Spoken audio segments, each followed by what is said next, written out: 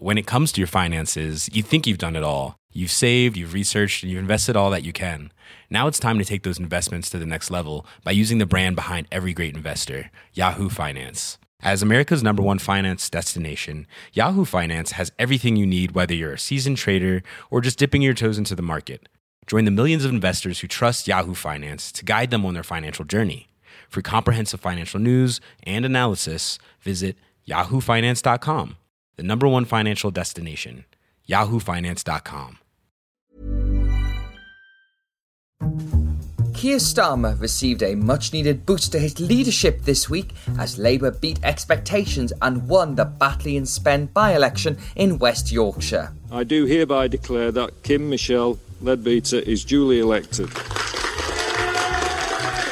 The focus now is catching up on a bit of sleep, maybe having a few glasses of fizz, and then there's lots to do. And I think the campaign has highlighted that there's lots to do. I'm absolutely delighted that the people of Batley and Spen have rejected division and they've voted for hope. Thank you very much, everybody. Thank you. Welcome to Payne's Politics, your essential insider guide to what's happening in British politics from the Financial Times. With me, Sebastian Payne. In this week's episode, we'll be examining how Labour managed to cling on in Batley and Spen and return Kim Leadbeater as its new MP. Was it expectations management, good ground campaigning, or was it Matt Hancock to blame? Political editor George Parker will discuss, along with our chief political correspondent Jim Picard. And later, we'll be looking at how the new Health Secretary Sajid Javid will differ from his predecessor Matt Hancock on fixing coronavirus. Will he be more eager to lift restrictions, and how does he intend to deal with the social care problems? Health editor Sarah Neville will discuss, along with chief political commentator Robert Shrimsley. With George and Jim, welcome back. Hi, Seb. Hey, Seb. So, this weekend, obviously, very big thing coming up, which is the England football game. And I think out of the three of us, I'm probably the least football-minded out of all of you. But when England is playing, it's always very hard to not get swept up in the national mood. And I end up watching the last match with the glorious triumph against Germany, sitting outside a bar in Soho, watching it on an iPhone because everywhere was absolutely packed out. So I'm hoping something a bit less tragic this time. What about you, George? Well, Seb, I'm hoping to watch it at a very nice pub on the waterfront in Devon called the Swan in Lympstone. So that's my dream pub for watching the game. And I know the locals down there are big football fans and watched the last Scotland game down there as well. So looking forward to that. And what about you, Jim? Are you in some nice West London pub? So I loved the Tuesday game. It was really exciting at the end, wasn't it? But I've got a diary clash. I'm locked in months ago to visiting the circus with some of the younger Pickards. So much to my private horror, I'm not going to be able to watch the game. Well, it's a good job there's no by-elections on that night as well, Jim. Otherwise, you would be very vexed in your diary, which will take us on to the main topic of the week. So the Batley and Spen by-election has been one of the grimmest and nastiest campaigns in British politics for quite some years. Prompted by the election of its former MP Tracy Brabin as the new mayor of West Yorkshire, the Conservatives had hoped to take the seat, particularly with the divisive presence of left-wing agitator George Galloway. But by a mere 323 votes, Labour clung on. It selected an excellent campaigner in Kim Leadbeater, who had very close emotional ties to the seat that was once represented by her sister Jo Cox. She told the BBC on Friday that she hoped to live up to her sister's legacy. This was a hugely emotional decision for me to put myself forward, and it's a hugely emotional victory. I was thinking very much about her children and the fact that I can't wait to see them and give them the biggest hug ever. Sadly, like lots of people, we haven't seen enough of each other during the last year or so.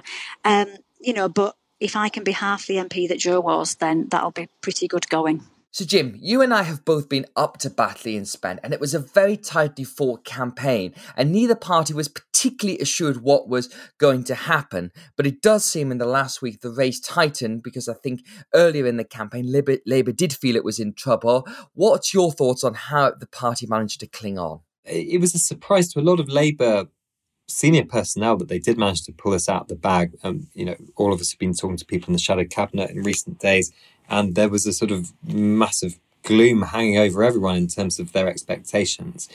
And on paper, it looked like a really difficult one for Labour for various reasons, one of which was you had George Galloway deliberately seeking to undermine Keir Starmer's leadership by especially targeting Muslim voters, or especially Muslim Labour voters in the seat, and also the kind of UKIP, Brexity, sort of right-wing anti-EU vote, which was formerly in the hands of a splinter party called the Heavy Woolen District people. There was 6,000 votes for them in the last election, and there was a widespread presumption that that would go to the Tories. And in the end, Labour seems to have held off just by getting the vote out, because by-elections are quite weird. It's all about turnout. The turnout is generally a lot lower than you get in the general election. And they just inched it by this 300-odd votes.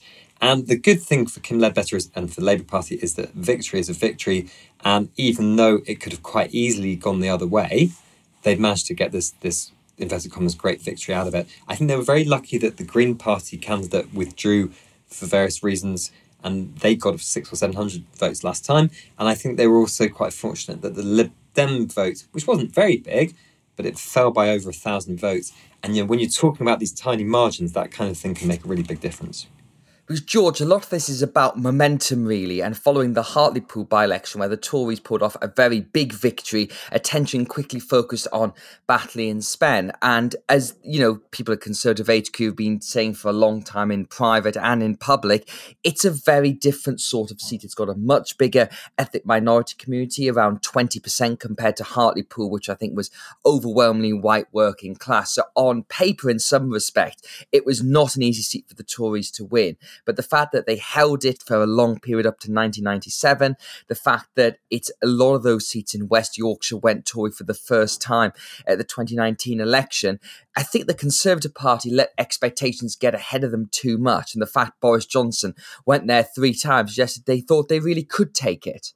Well, I remember after the Hartlepool by-election victory for the Conservatives, you'll remember there was a giant inflatable Boris Johnson on the quayside there. And I think Boris Johnson was asked what they were going to do with the inflatable Boris Johnson, and someone on the backbenches shouted out, "We're taking it down to Batley and Spen." And I don't think there was any doubt in the minds of Conservative MPs that they would win that by-election, having won in Hartlepool, having done so well in the northern seats in the local elections in May, that they would move down there and seize victory. And as you mentioned, it had been previously a Conservative seat. Some people said it wasn't even really a typical red wall seat at all. And so the suggestion was it was there for the taking. Plus the arrival of George Galloway on the scene and dividing the Labour vote, that just raised people's expectations. I think you're probably right, Seb, that they did allow expectations to run ahead of themselves. Although I don't think that was all that surprising. You look at the bookmakers' odds, I think the Tories were 6-1 on to win the seat. Everybody assumed the Conservatives would win it. So, as Jim mentioned, it's a fine margin, but it's hugely significant in terms of the dynamics of British politics. You probably want to get onto this in a minute, but I mean, in a way, it sort of halts the Tory bandwagon in the north, but also gives Keir Starmer invaluable breathing space, gets him into the safety of the summer break, allows him to regroup, and then hopefully, from his point of view, come up with a much more compelling vision of what he wants the country to look like at the Labour conference in the autumn.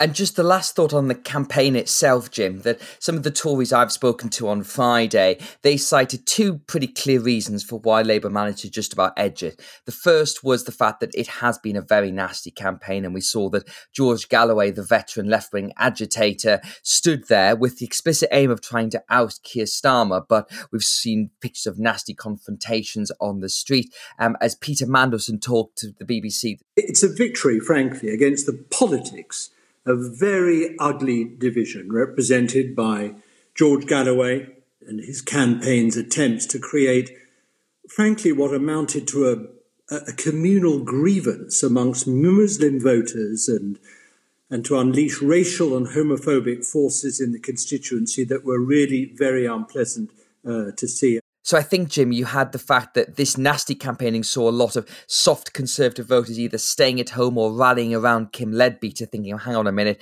she's clearly a very decent campaigner. This is the kind of person we want to represent us. And of course, the second element of that is Matt Hancock, that the whole row about him resigning as health secretary, which we'll talk about later in the podcast, did seem to cut through. And I think the Tory party chairman, Amanda Milling, admitted that on Friday morning. Yeah, I mean, it's always hard to disaggregate what precise factors led to a by-election victory. And I was up there at the back end of last week. So I was there before 2 things happened. So firstly, as you said the intimidation of Kim Ledbetter seemed to get worse. There was that clip of her, basically retreating from a young man shouting at her in the street and nobody sort of stepping in to help her. And also the Matt Hancock scandal. When we talked to people over the phone earlier this week, they were saying that was coming up on doorsteps and that a lot of swing voters were unhappy about what Matt Hancock had done, the hypocrisy of what he'd done as one of the people setting the rules, and the fact that Boris Johnson had originally tried to stand behind him. So those were all factors. I think also at the end of the day, Ryan Stevenson, when I went up there, he was the Conservative candidate.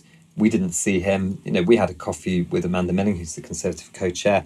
But Ryan Stevenson was kind of almost invisible there. And George Galloway had branded him the Scarlet Pimpernel because no one sort of knew much about him. No one was really talking about him. I think they were sort of hoping that the Boris Johnson effect would be enough to get them through. And, Kim Ledbetter, we'll never know how much it was a fact of the fact that not only was she someone who seems like a decent person, very much a local person who could name every single village in the constituency, and we'll never know whether there was some sympathy factor there and memories of Jo Cox, who was perceived to be a good local MP, whether that made the difference or not. Well, just one thing to add on that is that for a long time, Keir Starmer has sort of argued that the Labour Party was doing badly in these kinds of elections because of the vaccine bounce. And I just wonder whether we're starting to see the vaccine effect and the coronavirus effect starting to fade slightly. First of all, with the Cheshire and Amersham by-election, of course, which the Tories lost heavily to the Liberal Democrats, and now with Batley and Spen, whether we're just starting to see a bit more of a return to politics as normal and the euphoria around the vaccine coming in and people starting to see their lives returning to normal. Maybe that's just starting to fade a bit. I'd agree with that, George, and I think that up until now, there's been a sense that Boris Johnson has just defied political gravity in many respects. There's a kind of running joke on Twitter that every time there's bad news about government, the Conservatives go up by about 5 points in the opinion polls. And I think that what this by-election shows is that, political gravity hasn't entirely changed. And when it comes to the traditional dynamics, they are still there. But talking of those dynamics, Jim, the key fact of all this is it's very good news for Keir Starmer that in the run-up to this by-election, we've had a series of stories about how he was going to be challenged for the leadership by the left, by his deputy, Angela Rayner, and he's bought himself some breathing room. Yeah. I mean, the other point I would just make in macro terms is we have to remember that by-elections, they're good for party morale and they shift the dial in terms of how people are feeling, but they really are not necessarily accurate representations of what's going on at a national level. And the turnout fairly low, I think it was 47%. And if you look at how many actual votes Kim Ledbetter got, it was 13,296, whereas Tracy Brabin in 2017 got 29,844 votes.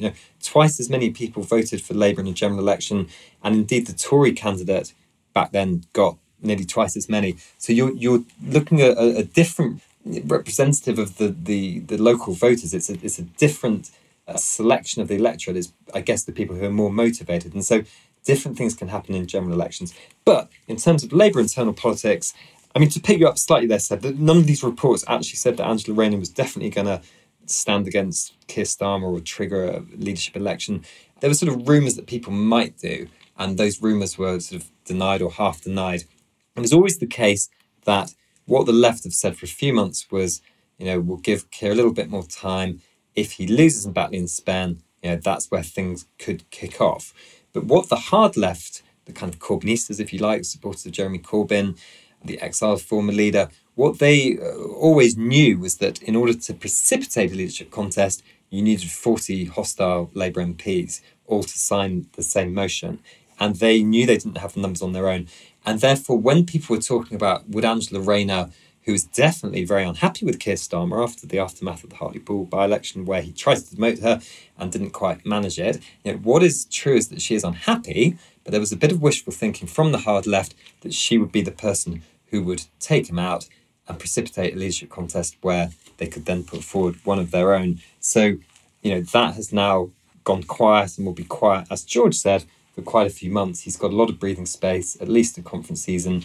And I suppose he has a bit of space in which to set out more policy, try and get some more airtime, try and get across to the public who still are not quite sure who he is and what he stands for.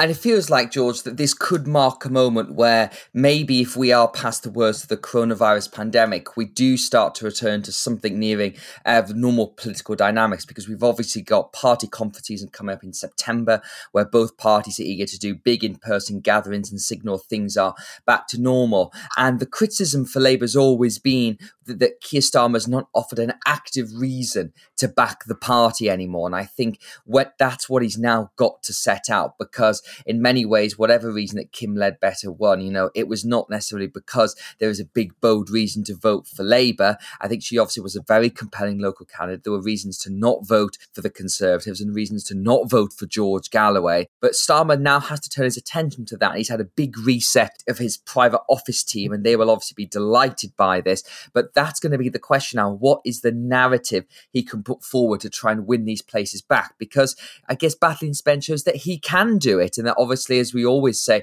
on this podcast, nothing is really permanent in politics. Well, to show you can win something is important, even if you just scrape over the line in very unusual circumstances. So I mean, that's given him a bit of a breathing space, as Jim said. But yeah, I mean, Kim Ledbetter was absolutely crystal clear. She fought that campaign on local issues. I mean, she could hardly have done anything other, because it's very hard to know exactly what the Labour Party stands for at the moment. That's not just me saying it, but anybody who speaks to a member of the shadow cabinet will hear that as well. What does Keir Starmer stand for? What's his guiding star? What are his principles? What sort of Britain does Keir Starmer want to build? Frankly, nobody knows. And if you can't persuade your own shadow cabinet you've got a vision, then you've got a big problem convincing the country. So the clock is ticking for Keir Starmer. This has bought him some time, but he really needs to get out there at the party conference and come up with a vision of what he wants. I've always been a strong believer that, oppositions don't win elections, governments lose them, that old cliche. And I think that's true, that there's a certain amount of advantage that will accrue to Keir Starmer if he can cling on in there from just being the safe, boring Prime Minister in waiting when the country tires of Boris Johnson's slightly more chaotic and flamboyant style of leadership. But he does need to set out a vision. And that's going to be the big question, I think, for the Labour Party in the next 2 or 3 months going into that party conference. What does he do? And you heard Peter Mandelson on the radio immediately after the by-election result, basically implying that Keir Starmer should go after the hard left, who Mandelson accused of conspiring in some way with George Galloway in that by-election. The old Tony Blair playbook, if you like, sort of define yourself against your opponents in the party. But there is a real sense, I think, when you report Labour, that Keir Starmer's always looking over his shoulder, wondering he's almost scared of his own party. So he needs to show more courage, I think, in taking on the implacable parts of the party. And he needs to set out a vision of a sort of modern centre-left alternative, which is, frankly, a task which is defying lots of centre-left leaders across Europe, not just in Britain, but he's got to get to work with it straight away. Indeed. And finally, Jim, one of the things that I'm always struck by with conversations I have with senior people in the Tory party is they all think that quite a big Keir Starmer bounce at some point may or will come. And that's because obviously he's done a lot in terms of dealing with the issues of why people wouldn't vote for Labour under Corbyn. He looks and sounds prime ministerial. And if we do enter a big crisis, whether it's financial or political, he will look like a safe pair of hands. So again, it's hard to predict, but I could definitely see that happening too. Yeah, exactly. I mean, all political pundits have the tendency, I think, to, sort of bask in whatever things just happened and sort of forget that there's this perpetual ebb and flow in the political world. And it was only last Christmas that Labour had edged ahead in the polls, and that Keir Starmer's personal poll ratings were, I think, higher than Boris Johnson on several factors. So he's shown that he can relatively, rise above Boris Johnson's Conservative Party, and that the sort of slump he's had since then doesn't necessarily have to be permanent. The one thing I would take slight issue with George's suggestion, quoting Peter Mandelson on the radio, saying that maybe the way to define that the thing he needs to do is sort of define himself against the hard left and do what Tony Blair did a generation ago. I think in a way what we've seen with Keir Starmer is where he has been most decisive and has shown initiative, has been waging war on the left wing of his party. I mean, let's not forget that the former leader has been cast out of the Labour Party, and the left it's been made to them pretty clear. There's basically none of them in the shadow cabinet. They have been more or less routed. But what Keir Starmer is not doing is he's not demonstrating that clearness of vision and energy that he's taken towards internal Labour politics. He's not taken that towards showing the country and the voting public what a Keir Starmer government would look like. And I think in some ways that might be what the voters would be more interested in than internal squabbles. George and Jim, thank you very much. Sajid Javid is back. The former Chancellor and Home Secretary, who's also led the departments for business, culture and local government, was parachuted into the Department for Health last weekend after Matt Hancock's enforced resignation over an affair with his aide breaking lockdown rules. Boris Johnson has long wanted to bring Sajid Javid back into the cabinet, but he's set to be quite a different health secretary to his predecessor. In his first remarks to the House of Commons in his new role, Javid made it clear he wants to see lockdown restrictions ending as soon as possible. Whilst we decided not to bring forward Step 4, we see no reason to go beyond the 19th of July. Because, in truth, no date we choose comes with zero risk for COVID. We know we cannot simply eliminate it. We have to learn to live with it. Sarah Neville, welcome back to the podcast. So what did you make of Sajid Javid's appointment to replace Matt Hancock? He was maybe not the most obvious choice for Health Secretary, and he's already made it quite clear that he views the role in a slightly different way. Well, I think perhaps one of the most fascinating things about him is that he is a former Chancellor. And of course, the Treasury has long been very, very sceptical about all the billions that it has to give to the NHS. It's been very dubious for many, many years that it actually gets value for money from that spending. So the idea that now the new Health Secretary, who's being pitched straight into a very consequential Treasury spending review in the autumn, is likely to come from a background which could make him take a very sceptical view of the money the NHS needs. But I think the counterweight to that is that in almost every department he's headed in the past, he has managed to get significantly enhanced settlements. So he is a doughty negotiator, but it's intriguing to have somebody who comes from a perspective that could lead to him being slightly sceptical of the value of that spending in the National Health Service. Well, Robert Shrimsley, it's great to have you back as always. I find Javid a particularly fascinating figure in Tory politics because he began his journey on the Thatcherite right and was a very, very early Eurosceptic in the late 80s and 1990s. And he went off to work in finance and he entered Parliament in 2010 where he was a protege of George Osborne. And he was very famously nudged by George Osborne into backing Remain, even though his political instincts may be more Brexity, but that doesn't seem to have hampered his career. And of course, he was very unceremoniously ejected from government after falling out with Dominic Cummings last year and is now back again. And he seems to have indulged in some of his more libertarian instincts so far. I think he has been on an interesting journey. He's probably the last surviving protege of George Osborne now, and I think he's been benefited by falling out so spectacularly with Dominic Cummings because he speaks to a different group in the party now. I think he's been on a bit of a journey himself, and part of that journey has been in the departments that he's been in. He's been in departments that are interventionist, where you do have to spend money, where the government has to get involved, and where you can see the benefits of so doing. But I do, in one point, agree with Sarah. I don't think he's lost his essential fiscal orthodoxy, and I think one of the things that's going to be interesting to see is whether he actually allies with Rishi Sunak rather than gets into a fight with him, because Boris Johnson, rather hopes, I think, that having someone like Sajid Javid in health will lead to a strong fighter for more health funds. And all his background suggests that he will be a strong fighter for more health funds. But I think what he will also be is someone who recognises the Sunak argument that you have to pay for this. And so, therefore, what I think you might well see is the two of them working together to say, yes, we have to put more money in, and yes, we have to fund it. I do take Sarah's point, actually, though, that he's also better at talking Treasury language, and therefore he'll be better at seeing where the weak spots in the health case are. Sarah, obviously, before we get into the wider questions about where the health service is going next, the most immediate one is about the easing of coronavirus restrictions on July the 19th. And even before Javid came into the Department for Health, it was pretty clear that the government was in a direction that all cabinet ministers I've spoken to over the past couple of weeks have said there is no plausible reason we won't go ahead with this final easing on July the 19th. But it was quite striking that literally his first day walking into the Department for Health this week, he said, I want to get back to normal life as soon as possible and end these restrictions, which is just rhetorically very different from where Matt Hancock was, which was about being cautious, about saving lives. And it does suggest that within that core quad of government that makes these decisions, which is Boris Johnson, Rishi Sunak, Sajid Javid and Michael Gove, the balance has definitely shifted towards the lockdown doves as opposed to the hawks. Yes, absolutely. So the pro-lockdown lifting faction has obviously acquired another very powerful voice.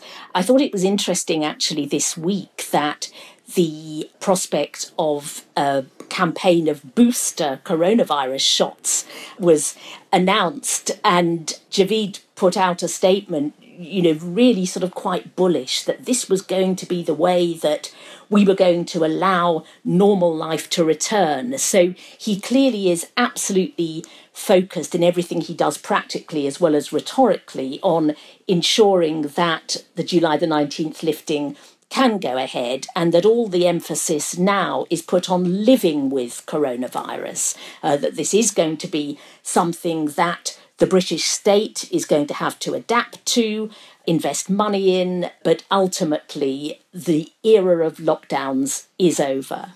And Robert, you wrote a fascinating column this week about what his relationship with Rishi Sunak is going to be like. And of course, when Sajid Javid was Chancellor, Rishi Sunak was his Chief Secretary of the Treasury. And there was clearly a creative tension, shall we say, between the two there. And one of the reasons that Boris Johnson brought Javid back into the cabinet was concerns in his inner circle. They do need to balance out Rishi Sunak's growing power base and his respect within the party, because you never want too much of an obvious heir apparent there. But instead of being potential foes or clashing, you've picked up a sense that it could be the opposite, and the pair of them could work together with the social care crisis in mind. Yeah, I mean, look, there are two different forces at play here. The first is the need to be a good departmental minister and work with the reality on the ground. And even and I completely agree with everything Sarah just said, but even within his general instincts, you have to work with the facts as they exist and how the health pandemic develops over the next few months. But I think what you also have is the fact that the two of them, that Sunak and Javid, get on. They actually like each other. And it was obvious, even after he'd ceased to be Chancellor, that Sajid Javid had quite good links into the Treasury still. The two of them don't have to fight. It's not in their interest to be fighting. It's actually much more in their interest to work together. And unless the Treasury is incredibly obstructive, which history tells us it's perfectly capable of being, there is an obvious path for them to head down in which resources for health service are provided, but they are also paid for. And I think the two of them could quite easily go to Johnson and say, look, this is what we've agreed, this is what we need, this is the tax measure or this is the spending cut that we have to agree to fund this. And the truth is, the country, if there's one case you can take to the country at the moment, it is the case for more spending on health. That is not a hard sell, even in the current climate. So it seems to me that there is a lot of scope for them to work together, and temperamentally, I think they will want to. And the final example of this, I think, is that while he was on the backbenches, Sajid Javid was thinking about the funding of public services. And I know that he was attracted to the idea of a social care levy, a new tax effectively, although very similar to income tax and national insurance, paid for by the people who were over 40. So he's already been thinking about ways you can find extra funds for health and in particular for social care. And of course, Sarah, we shouldn't forget that the health service is about to go through a massive shake-up, that following the pandemic, Matt Hancock was going to introduce these essentially rolling back the 2012 Health and Social Care Act that would put much more power for the NHS and its overall control in the Secretary of State for Health. And I think some of this was to do with the fact that Matt Hancock and Simon Stevens, who is head of NHS England, don't exactly get on. But are you getting any sense that Sajid Javid is going to go ahead with this? And we've seen that some Tory MPs are not entirely happy about it either. Well, he's certainly coming under very heavy pressure from inside the NHS to go ahead with one bit of the reforms.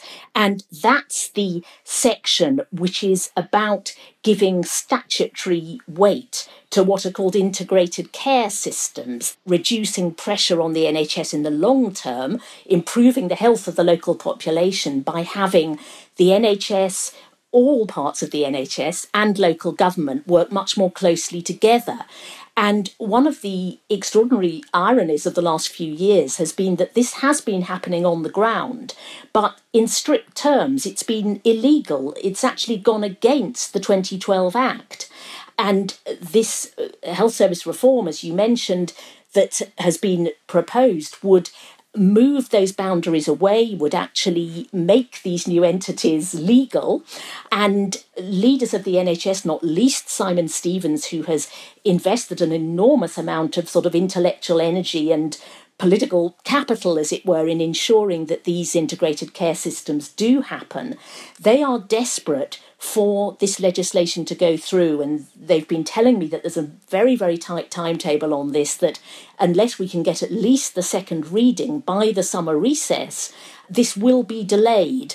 Now, the other aspect that you've mentioned, Seb, is that the health secretary would have considerably more what's called powers of direction over the NHS under this legislation. And that is something that certainly the NHS is very much less keen on.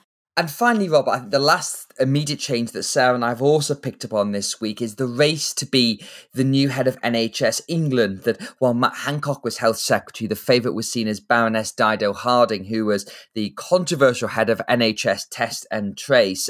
And there's been a lot of eyebrows raised about whether she would be suitable given how much Test and Trace has seemed to have struggled and questions over its effectiveness for money. But it seems as if the race has now been blown wide open. It could be a much more conventional choice. The current chief operating officer of the NHS, Amanda Pritchard, seems to be number 10's favourite option right now, because after all this chaos, Boris Johnson just wants the Department for Health to calm down. I think that's absolutely right. I mean, I think, to be fair, I don't know whether Dido Harding was absolutely the favourite or whether she was just running a very effective PR campaign for herself, but she was certainly a serious contender. I do think it's a very obvious sign of breaking with the past for Sajid Javid to take, to say, this is not the woman I want to pick. You know, she's had a controversial record as Test and Trace. It certainly wouldn't be called an unalloyed success.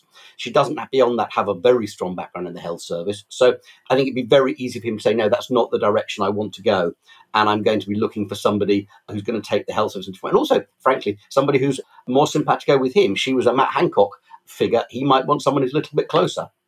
And finally, Sarah, just where we're at with coronavirus and vaccinations at the moment. Are you picking up any sense that things could speed up a bit? Because we've got the numbers of people getting vaccinated in the UK every day have dropped quite significantly over the past couple of weeks. And we're sort of digging around to see what's going on here. But it's obviously huge pressure to get as much of the adult population double vaccinated as possible. And you can imagine that one of the things Sajid Javid is doing is trying to keep his foot to the accelerator on that to make sure that as many people are double jabbed by July the 19th, because that is absolutely crucial for making sure we don't have a very problematic third wave that overwhelms the health service. Absolutely. And I think one of the problems is the decision that under 40s could only receive either Pfizer or Moderna, that they couldn't receive the AstraZeneca vaccine, because we have plentiful AstraZeneca, but we have lower supplies of the other two vaccines. I think the other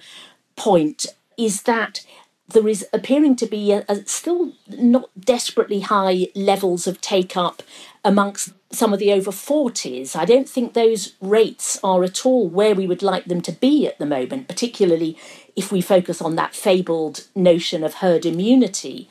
And I think there are still, I constantly hear from public health people on the ground who I speak to that there are still issues about hard to reach communities who are not coming forward for this vaccine. And I think that is an issue that the initial very high take-up, particularly in the over 60s, has somewhat masked until now, but which will become increasingly important. Well, Sarah and Robert, thank you very much for joining us, and that's it for this week's episode of Payne's Politics.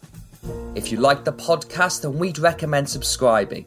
You can find us through all the usual channels: Apple, Spotify, Google, and on your smart speaker to receive episodes as soon as they're released. We also love positive ratings and nice reviews. Payne's Politics was presented by me, Sebastian Payne, and produced by Howie Shannon.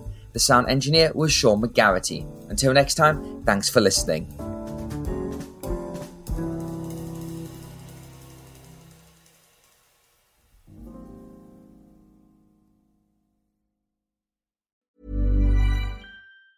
Planning for your next trip? Elevate your travel style with Quince. Quince has all the jet-setting essentials you'll want for your next getaway, like European linen, premium luggage options, buttery soft Italian leather bags, and so much more. And it's all priced at 50 to 80% less than similar brands. Plus, Quince only works with factories that use safe and ethical manufacturing practices. Pack your bags with high-quality essentials you'll be wearing for vacations to come with Quince. Go to quince.com/trip for free shipping and 365-day returns. When it comes to your finances, you think you've done it all. You've saved, you've researched, and you've invested all that you can.